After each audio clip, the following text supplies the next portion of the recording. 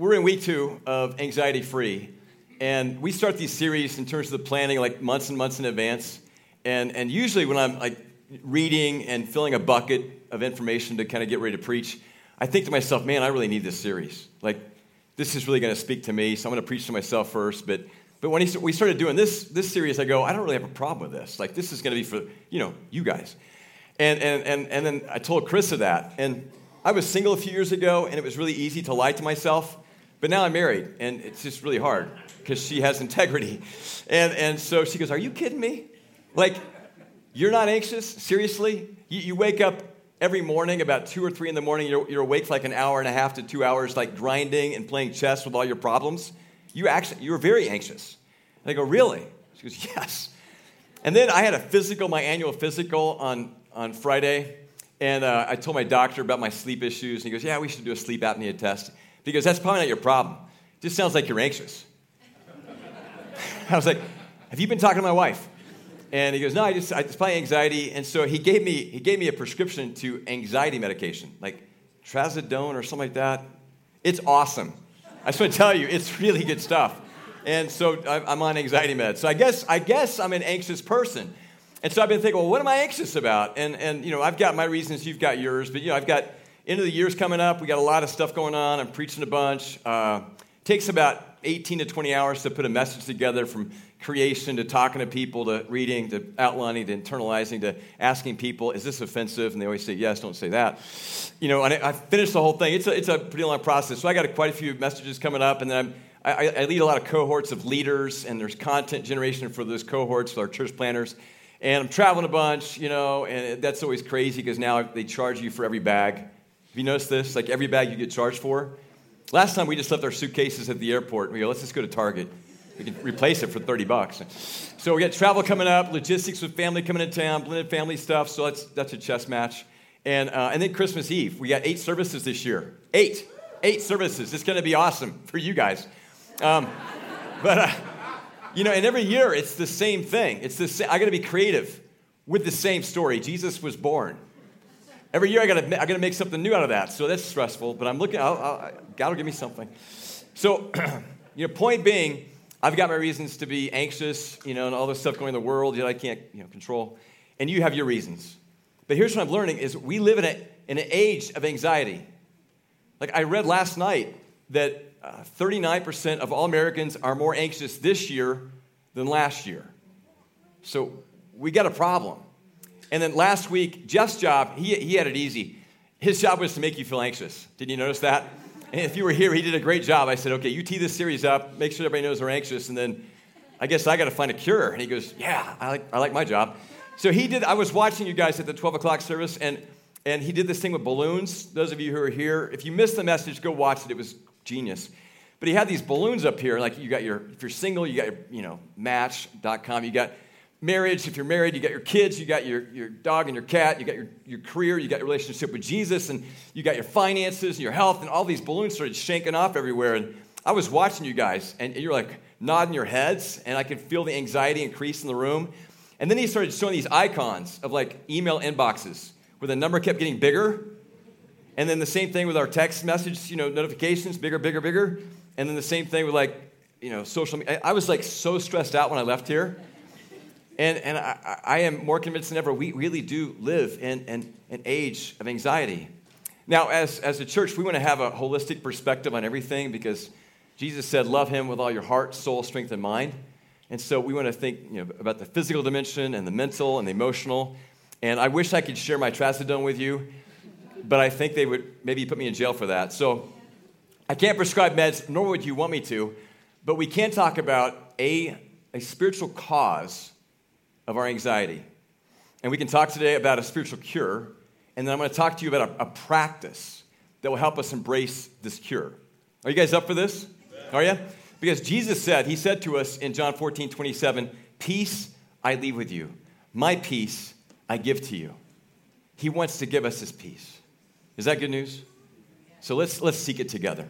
One last prayer. Father, thank you so much for your word and your son and your gospel. Please be our teacher right now.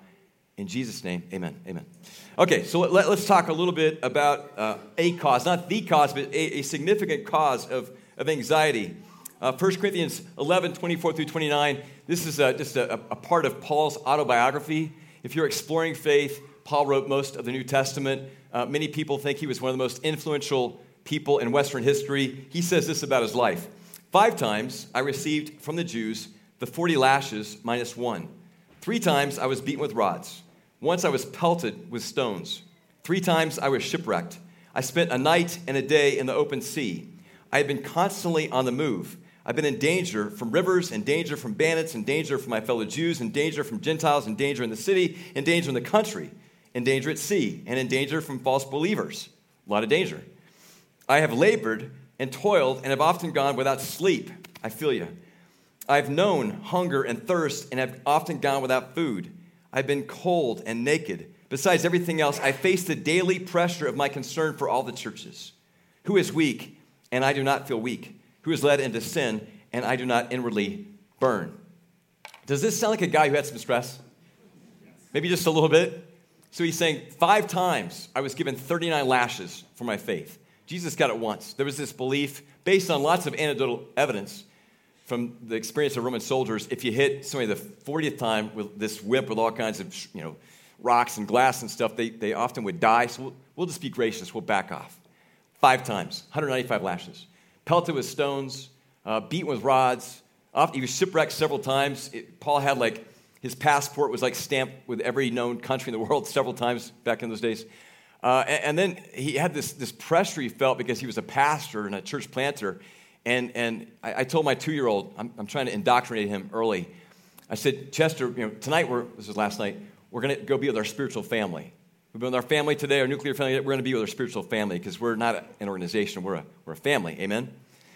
And so when you have a family, you care about each other. And Paul had these concerns. Are they going to stay faithful? Are they going to keep walking with Jesus? And so that was always burdening him. And then he had his own problems, his own temptations, his own flesh to manage. And he didn't want to be another high-profile pastor who falls and was on the cover of the Roman Journal or whatever at the time. So he was wrestling with that. And so this is a guy who had a lot of reasons to be anxious. Agree? What was the reason, the underlying reason for his anxiety? As I read through this list, I sense he's got all these things going on that he cares about that are out of his control.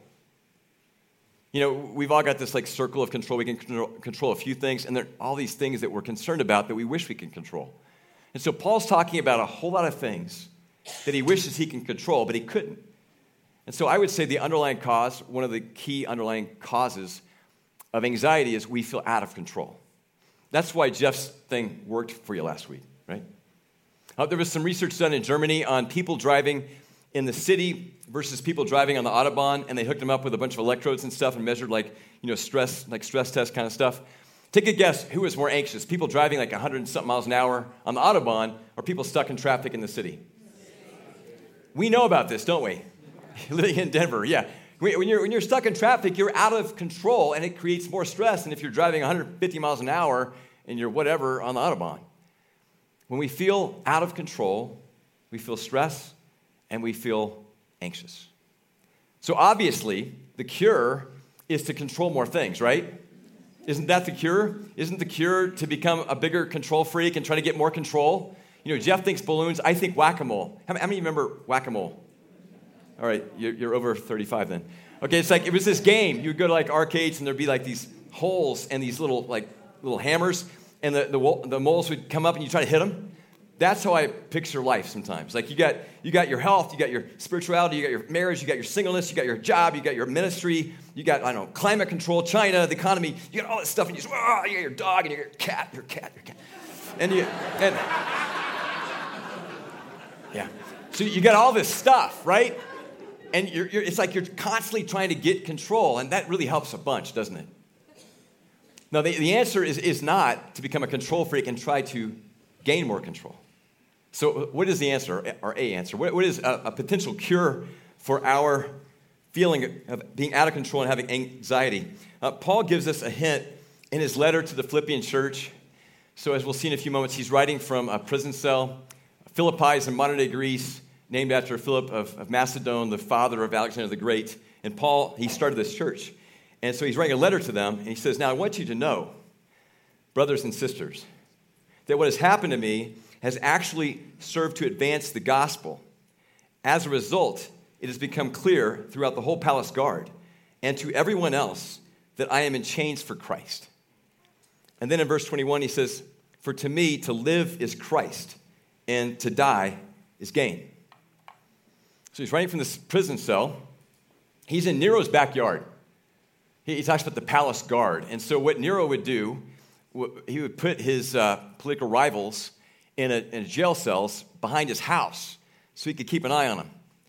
And then he'd send some of his army, his special ops people to go watch them and make sure they don't get loose. And so Paul's one of those. So he's in a jail cell, and he's probably chained up to some other bad guy. And so these are not like ideal circumstances, right? So imagine you can see into his jail cell. So go back 2,000 years, and you're looking in the jail cell, and you see a little bit of light, and on his back, there's like this spider web of veins and scar tissue. And his rib cage is kind of not very aesthetically pleasing because he's had his back beaten with these rods, and the ribs never healed. And you see his head's kind of dinged up from rocks. And then as you kind of maybe walk around from his back, you see his face. And he can't see very well because he was 60 years old when he wrote this. And so his eyes are a little bit dim. But upon looking more clearly at his face, you go, wow, there's a joy in that face. Like there's a peace in this man's countenance. The letter to the Philippian church has been called the joy letter because 16 times Paul talks about joy. And so if you didn't know better, you'd think he was at some 5-star resort in Fiji, a little umbrella drink. You know, he just emanates peace and joy and happiness. What was his secret? Well, it wasn't trying to get more control. His secret was the way he saw life. He believed that whatever his circumstances, God was up to something really great. So he's saying to the Philippian church, yeah, I wish I was out preaching the gospel. I wish I could keep traveling, and get more stamps on my passport. I love doing that, but I can't. I'm in this prison cell. But here's what's really great. I get to preach the gospel to some of the most high-profile people in the whole Roman Empire. Isn't that cool? And he goes, I even get to preach to people who are part of Nero's household. If you read the Philippians 4, it's a very short book. He's giving his farewell. He's going, hey, peace be with you. I miss you guys. And he says, members of Caesar's household send you their greetings. I love the irony of that. He's saying, yeah, I've led some of Caesar's family to Christ, and isn't that great? So for Paul, it's like, what are the circumstances? Well, great. God's up to something great. I can't preach. Well, I get to preach here. And other people are preaching because they're being emboldened by the fact I'm in chains for Christ. And then he says, now, I could die. I could die any moment. Nero could just kind of decide, hey, I'm done. If you read Tacitus' history of the Roman Empire, Nero burned down a significant portion of the city of Rome, 70% burned down, and he blamed Christians for it. Scholars say he was just trying to increase the size of his palaces, and he wanted some new buildings, so he did it himself. But he was blaming Christians, and so he was taking Christians and putting them in the Colosseum for the gladiator games and feeding them to lions. And then he had this habit of dipping them in wax and using them to light up his garden at night. Great guy, right? He killed his mother. I mean, the guy was insane. And so Paul's like, well, he could kill me tomorrow. But you know what? For me, to die is Christ. To die is gain. I get to go see Jesus even sooner. But if he doesn't kill me and I get to live, that's great too. Because I can keep preaching to these people, and maybe I'll get free someday and I can see you again. For to me, to live is Christ and to die is gain. What do you do with a guy like that? You can't beat him down. No matter what his circumstances, his attitude was always like, great. This is great. God's up to something great. How did he get that mentality? But what was it about Paul that made him like almost invincible given circumstances that were beyond his control? It was the gospel, right? Later he says that I may fellowship in the sufferings of Christ. And may I experience the power of the resurrection. Paul learned to see all of life through the lens of the gospel, the death and the resurrection of Jesus Christ. So on the other side of the cross, it just seemed like out of control. Evil won, and life's just out of control, and it just seemed absurd and meaningless. We take this incredibly beautiful human being, the most beautiful human being who's ever lived, who did nothing but teach hope and heal people and bless people. And we put him on a cross. And if we understand who Jesus was theologically, he was fully human, but he also was fully God. So God actually becomes one of us, and we kill him. I mean, is that absurd and out of control or what? So on the other side of the cross, it just seemed just out of control. But we look at the cross on the other side, on the side of Easter Sunday, because of the resurrection of Christ. And we go, the cross is the most beautiful, hopeful symbol in the world because of the resurrection of Jesus Christ. And the fact that he died on that cross to give us the hope of resurrection in the future. Little resurrections now and a great big one, and the restoration of all things in the future. Good news? Amen? Amen? So here's how we're to see life. We're to see it the way Paul did. Every time we encounter a cross or a death, we're to say, great, great. God's up to something great. There's going to be a resurrection. God's going to bring about a resurrection. That's the hope we're to live with. A resurrection in this age, or if not, in the age to come. That's how we cure our anxiety, is we see all of life through the lens of the gospel. So you lose your job. You go, great, great, God's got a better job for me. Or maybe he wants me to have some time off and kind of recalibrate and figure out what my calling is. You break up with him. You go, great, he wasn't worth my time anyway. Hey, God's got somebody better for me. Or I've got more time to use my singleness to minister to other people. We have a recession or depression in the future. We go, great, we don't have as much money, but you know what? We get to live a more simple life and focus on the things that matter the most. Maybe we can help each other out. The Broncos, they lose another game. Great, we get better draft picks, hopefully, next year, the year after that. Isn't that how it works, right? Yeah, your cat dies, great. There's one less cat in the world, okay? So it's the 9th anniversary. I get to tell a cat joke if I want to. All right, so whatever happens, we just go, great. This death, this cross is not the end of the story. It may seem absurd and meaningless and just out of control, but there's got to be a resurrection. God's going to bring about a resurrection. So how do we get this belief from our heads down into our daily lives? Let me give you a practice. It's simply the practice of prayer. And Paul talks about that practice in Philippians chapter 4. In verse 4, he says, rejoice in the Lord always. I will say it again, rejoice. Do not be anxious about anything, but in every situation, by prayer and petition, with thanksgiving, present your requests to God. And the peace of God, which transcends all understanding, will guard your hearts and your minds in Christ Jesus. So he's saying, rejoice in the Lord. The reason you can say, great, this is awesome. The reason you can have joy is because of the Lord. And to emphasize the point, he says it again, rejoice, rejoice, twice.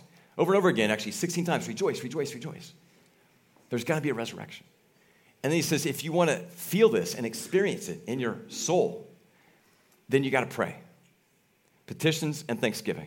Okay? Max Lucado, I call him America's pastor, because he's older and he's a pastor to pastors. And he says, we can be anxious about everything and pray about nothing, or we can pray about everything and be anxious for nothing. So I want to spend the rest of our time together, another 5-10 minutes, talking about prayer. And I want to talk about how to pray in such a way that we feel the peace of God. But I'm going to go on an excursion for just a moment, okay? So we're driving down the road, and we're talking about anxiety and being out of control, and God's in control, and resurrection, death, prayer, okay? You with me? You're with me still, right? Okay, so we're going to go off-road for just a moment. Range Rover, maybe? Jeep? What do you guys want? Jeep. We'll go in a Jeep. You're in a Jeep. We're off-road in a Jeep just for a few moments, and we're going to keep talking about prayer for a little bit, but I got to send a message to you, and then we're going to get back. We'll get back on the road, so stay with me, okay? So I want to talk about praying for needs, and the needs not just of ourselves, but others. In verse 14, Paul says, yet it was good for you to share my troubles. What was this trouble? The trouble was, if you were a prisoner in the Roman Empire, they didn't feed you. Like the emperors would say, hey, we're not wasting our precious tax dollars on feeding, criminals. So you got to find a way to feed yourself. You either had like an offshore account or a patron or people or something that would help you out. But Paul's a pastor, he doesn't have any money. So somehow the Philippian church heard about his need and how he's going to starve to death if we don't do something. And so they did something. Verses 18 through 19, I am amply supplied now that I have received from Epaphroditus the gifts you sent. They are a fragrant offering, an acceptable sacrifice pleasing to God. And my God will meet all your needs according to the riches of his glory in Christ Jesus. You see what happened? They heard about this need. Paul's praying, God, please help me, please give me, I need food. And the Philippian church was the answer to his prayer, and they took up an offering, and they sent it to Rome through Epaphroditus, and they took care of Paul. Isn't that cool? Okay. And then Paul reminds them, hey, God's going to, because you've met my needs, he's going to meet all your needs. He always does. You can't outgive God. All right, why am I taking you on this little side trip off-road? In the months of November and December every year, we do a year-end offering. And most of the offering goes beyond our walls to different church plants and ministry partnerships. Last year, we had a goal for $125,000. We raised $147,000. Helped a lot of church planters, a lot of partners. We started a new ministry in the neighborhood for new move-ins. We give them these really cool gifts. And we were able to buy that White House on the other side of the parking lot for our middle school, high school students and small groups during the week because you guys were so generous. So thank you. Thank you. So we're going to do it again. And we usually do 3 major things. And so this year got a few new initiatives. It's always about something new that we're doing. So we want to start a young adult ministry. And we have a lot of college students coming right now, a lot of DU students, DU professors, and we want to start Bible studies in the Greek system, maybe the dorms. And we also have a lot of young 18 to 22-year-olds who are taking non-traditional routes. They're doing trade school and apprenticeships and stuff. They're coming to our church. And so we want to start a number of young adult discipleship groups, but we also want to start a young adult service. And I'm told that we need to do this on a weeknight because of weekend activities. You know what I'm talking about. So we're gonna do that. We're gonna hire a resident. I interviewed a guy the other day that is at CU Boulder, cool kid. We'll see if he's the guy. So we're gonna do that, and then also we got church planters like Rodney and Gina. We're gonna give them an offering so we can help them get launched, and also a couple of ministry partners, Calcutta City Mission, Hope in Our City, which works with refugee children. They've got a new initiative they want to help start, so we're gonna help them with that. And then last but not least, and this may seem a little like it's about us, but I don't think it really is. You know when you have a house and you got like a couch, and everyone knows it's really ugly and stinky, but you don't know that because you're so used to it? That's the problem with our building. Okay? So for those of us who've been here for a while, like we're really used to the creepy stairwell. But our guests, and we even actually learned to enjoy these moments of like false intimacy in the stairwell. You know, as we pass each other and we kind of do one of these, next thing you go, hi, I don't know you, hi. So we're used to doing that. But our guests, when they come, especially on a bigger day like this, it's this creep out factor. And so we have finally been given permission by the city to expand our stairwell without having to add a sprinkler system, which was $250,000. And so we're going to double the width of the doors, and we're going to make that whole area landing, and then you can go downstairs, you can go upstairs, and we have a lot of people, even last night, people who are in wheelchairs, and they have to do the chair of shame over here, and it's awful. And so we're going to add a lift, like a little elevator, and they can come in here and with dignity. Right? So we're going to do that. Hey, we can clap for that. Yeah. It gets even better. You know how the bathrooms, at least the men's room, I haven't been in the women's room forever, but the men's room is like an outhouse. So we're going to fix the bathrooms, and we're going to add 2 bathrooms in the back corner. Right? Isn't that cool? So, ask me how much this is going to cost. How much? Thank you for asking. I'm so glad you. $250,000. No one's clapping. Why aren't you clapping? Okay. All right. So here's what I know. We've done all kinds of offerings like this. Every year we've done one. Little mini campaigns, initiatives for different things, and we always have met our goal. And let me tell you why. Because we asked those of you who call Restoration your church, if you're a guest today, I'm not talking to you. Just count a few light bulbs for a moment. But if you're a part of the church, you're part of the family, we would just ask that you pray. We're not going to pressure you. We're going to send you some collaterals and pictures of the building and stuff. But we just would ask that you pray. And here's what I know. If every single one of us who calls Restoration their church will just pray. We'll just pray and go, God, what do you want me to do? And we all do what God wants us to do every time we reach our goal. Every time. And if you can only give $1, I want to encourage you to have your kids pray because they need to learn now to be generous. And if they give $1, nothing. Hey, that counts. Every dollar counts. If you can give $100,000, that counts too. See me in the parking lot. Whatever you just do what God tells you to do, and we will meet our goal. Amen? Amen. All right. So we've been driving along over here. You know, I've been talking about prayer and money and meeting needs. Back on the highway. You with me? They're walking out because they're going to get baptized. All right, so we're back in the... Okay, let's talk about how to pray. And how to pray in a way that leads to peace. We'll wrap up with this. So Paul talks about petitions with thanksgiving. Now, as Christ followers, we make prayer like way too complicated. And part of the problem is there's people that pray these beautiful prayers. They're poetic. They're like King James English, and they're just gorgeous. Even God's impressed when they do it. Like, wow, that was good. And then the rest of us think, well, we can't do that, so we just don't know how to pray. But here's the deal. If you can talk, you can pray. Anne Lamott says the two most primal prayers of the human heart are help me, help me, help me. And thank you, thank you, thank you. Can you say that with me? Help me, help me, help me. Thank you, thank you, thank you. Some of you think you can't pray. You just prayed. You just did it. You don't need to be like eloquent. You just need to be honest. Don't edit your prayers. I literally told God this week, I'll talk more about the story in a second. I literally told God, I feel like I have a wedgie. I said that to God. That's not very eloquent, but it's honest. I go, can you help me with this? Help me, help me, help me. It doesn't feel good. Let me tell you why I prayed that kind of prayer. So I got little kids, little tiny ones, and I got big ones. And I can kind of control the little ones. I wish I could control their sleep, but I can't. But I can kind of control it, but I can't control the big ones because they're adults. And as a parent, you know what this feels like, and you wish you could at times. And I got two older daughters, and they're making some choices that I don't like. I can see as an older guy how this movie's probably going to end, and I don't like what's going to happen, but I can't control it. And so and I had a conversation with my daughters on Friday. I was like, oh gosh, and it was so frustrating, and I was really anxious Friday. And Chris we talked. She goes, you need help, like sleep, pray. What are we got to do? So I went to bed early. I prayed a lot. Help me, help me, help me. Help them, help them, help them. And I sprinkled in some thanksgiving, thanking God for what he's done in the past in their lives and my life, thanking him for what he's doing in the present, just choosing to be grateful. And I even, in faith, I started thanking him for what he was going to do in their lives in the future. In faith, believing that this cross is going to lead to resurrection somehow. And then the next morning, I woke up and I prayed some more. An hour and 10 minutes. I'm not bragging. I just needed it. And I had this moment of breakthrough, just laying in bed praying, where I experienced what Paul's talking about. This peace that surpasses understanding. This peace that has nothing to do with my circumstances or my daughter's circumstances. Peace.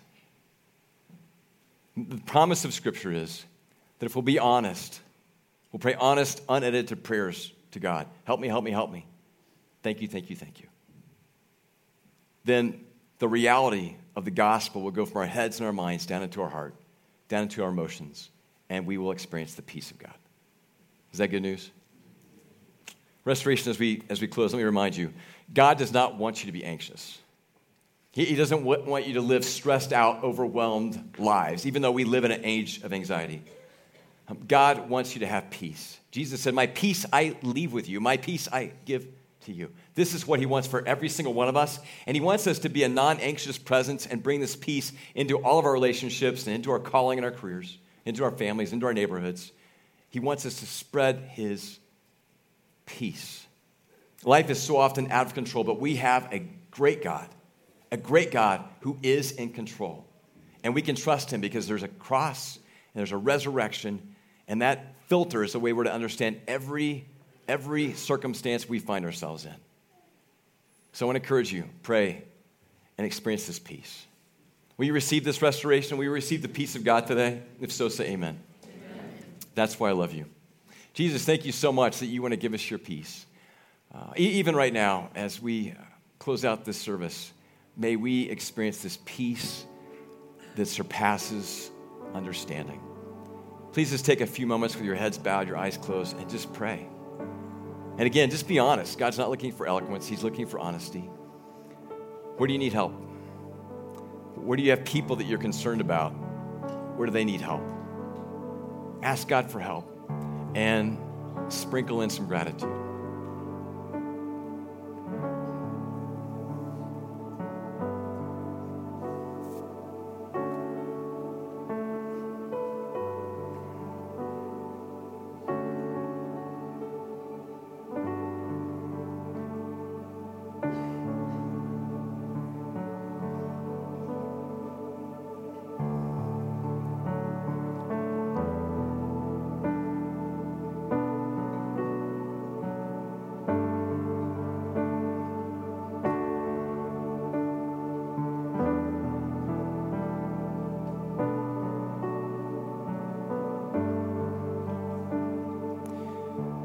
While you continue to pray, I want to speak just briefly to those of you who would say, if you're honest, I don't have peace with God, and that's what I need. I need to know I'm right with God. The scriptures say in Romans 6:23, the wages of sin is death, but the free gift of God is eternal life. So the reason that we don't have peace with God is because of sin. This propensity to live life apart from God. And so if you would like to leave here today knowing you're at peace with God, please realize you can't save yourself. Self-salvation efforts do not work. That's just you trying to control things. What does work is receiving what Christ has done for you. On the cross, he died to forgive our sin. The wages of sin is death. And on the cross, he unleashed his love, the love of God and the grace of God in the world. We can't earn it. We can only receive it as a gift. And so if you want to receive it right now, I would invite you to pray a very simple, humble prayer with me. Jesus, I believe that you died for me on the cross to forgive my sin and to help me experience peace with God. And so right now, I receive these gifts.